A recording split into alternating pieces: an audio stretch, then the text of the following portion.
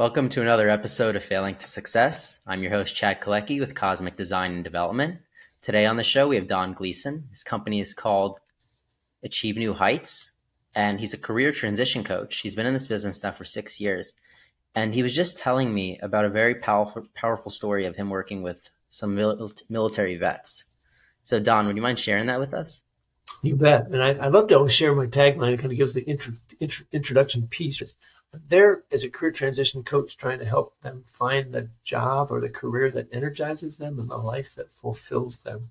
What I found is this, doing the research, working with military. I'm a 27-year Air Force veteran, ended up retiring as colonel, and I took care of a lot of my people. And so when I see them struggling with a different area, I still want to try to fix it. And 22 military and veterans are committing suicide every day. Now, there's just, some people say 17, some people say 27, but it's somewhere in that area without getting locked into the number. And that's way too many. And the number one ideation, the number one reason people are talking about for suicide is career transition. A lot of people came straight out of high school, went into the military, came out of college, went into the military like I did. Now, I had interviewed for some positions then, but I didn't get any. So it was 1982, the height of the recession in Reagan's first year. And so I joined the service. And I was going to be 4 years period, and I was going to get out and have a real job, as they say. But I stayed for 27 because I just loved what I was doing. But when I retired in 2009, I felt that same peace. A lot of military and veterans feel that they're alone in the process and that they're unique. Certainly everybody else knows how to do this. Why am I the guy who doesn't know how to do it? And it really is that everybody's going through the same process. So what I do is work with them to make sure that they don't feel alone and that help them through the process. So are you teaching them what it's like to go on a real interview, what it's like to kind of have these experiences? I do. I have a 3-phase kind of focus. One is figuring out what you want to do next. Most military told them what they were going to do based upon what they call the ASVAB, the Armed Forces Vocational Aptitude Battery. And it takes a whole series of questions that gives them the propensity of what they're good at, right? Skills, interest, all that kind of stuff. So they put them in a job based upon the needs of the military.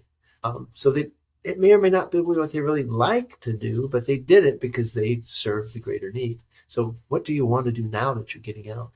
Number 2 is network to figure out what is it really like in a company, like with that job? Just because we call it project management in the military doesn't mean that's what project managers do on the outside, on the civilian sector. So making sure that it's truly what you want to do. And then exactly what you just talked about, I call that selling your value.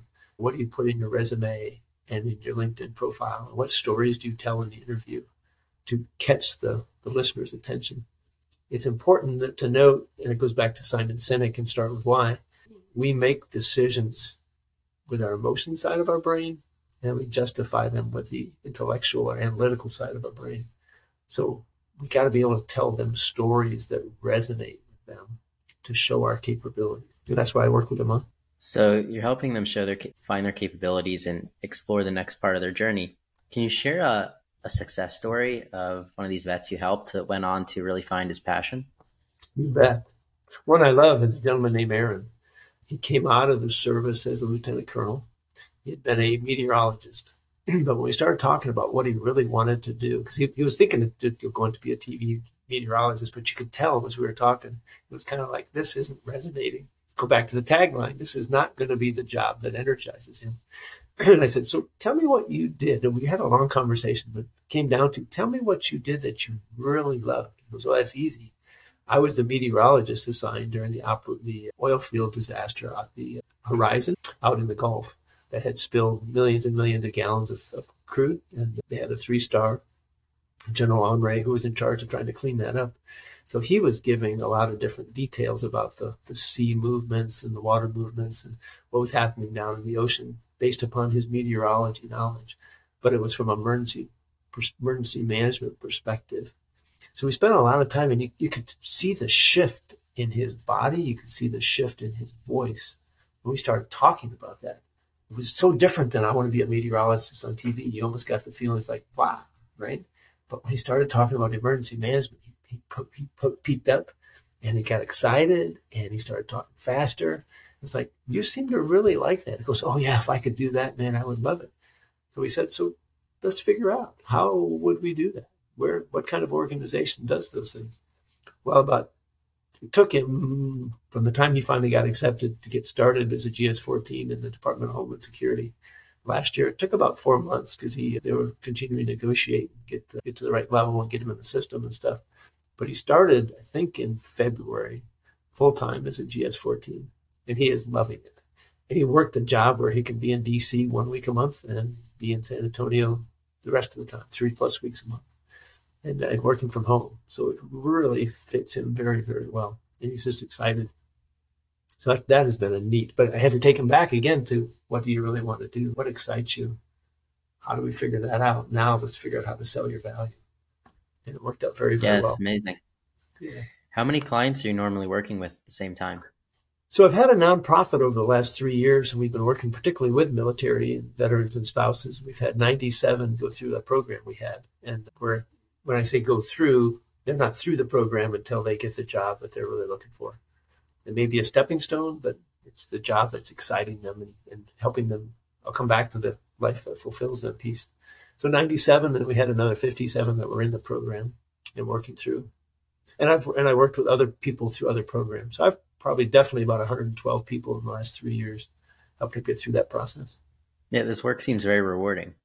Oh, it is. It is. I was just at a conference this week called the Society of American Military Engineers, a Joint Engineer Training Conference, SAME, JETSI. And I had several people walk up to me and say, hey, I just want to, I remember your name. I see the face. I haven't closed the loop with you. You helped me. One person was 12 months, one was 15, one was 18. And they said, you helped me change my mindset about what I wanted to go for, just like I did with this gentleman, Aaron. And they said, I got the job I was looking for. I am so happy. I'm working with a great team. The values are right. The leadership is right.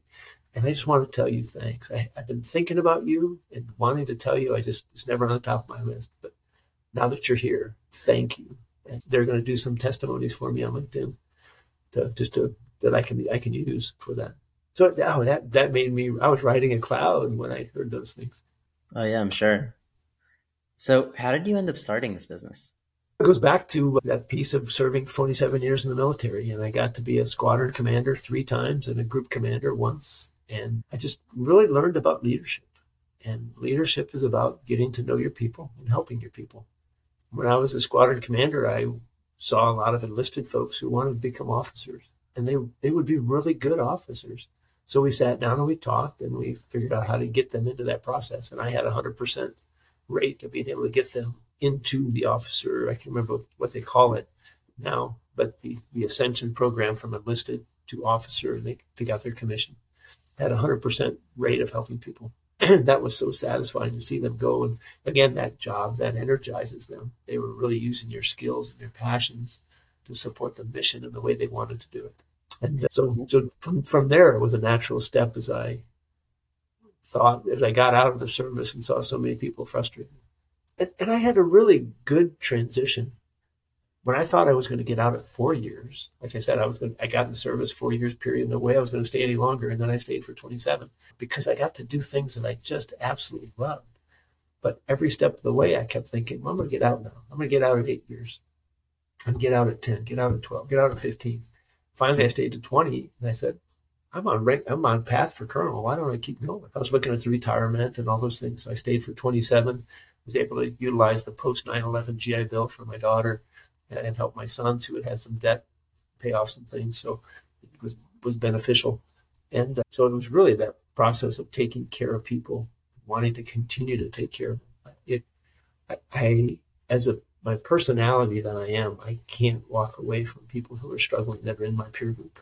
So what would your advice be to some of our listeners who are maybe struggling to figure out what to do next or find work that they're passionate about?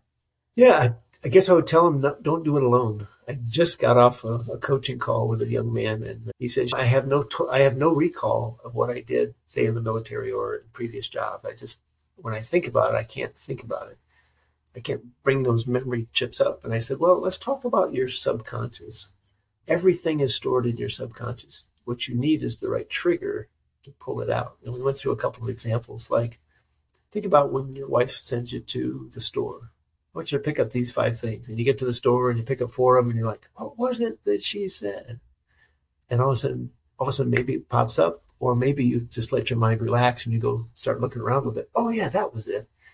And the mind will come up and do that.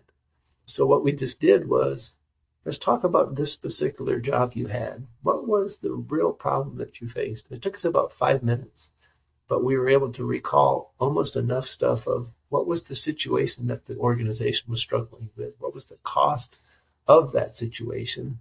What was the solution he brought forward? How did that impact the mission of the organization? We used the STAR method: situation, task, action, result.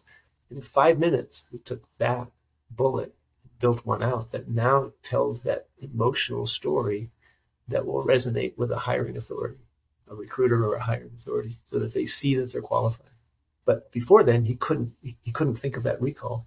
So we have to train ourselves to pull that out, or rely on somebody else like a coach like me to have the right questions to help them, the trigger to pull that information out.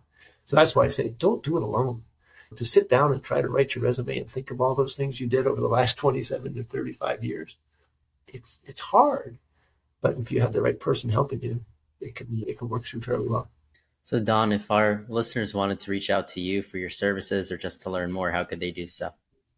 Yeah, 2 things. I have a website, achievenewheights.com, just like it spells, achievenewheights.com. I love my logo picture is a picture of a mountain, and I had just imagined people walking up the hill. I want them to go in their life to ever higher excitement, ever higher experiences, ever higher promotion rates.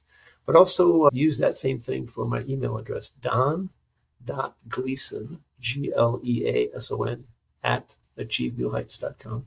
Well, thank you, Don, for being on the show.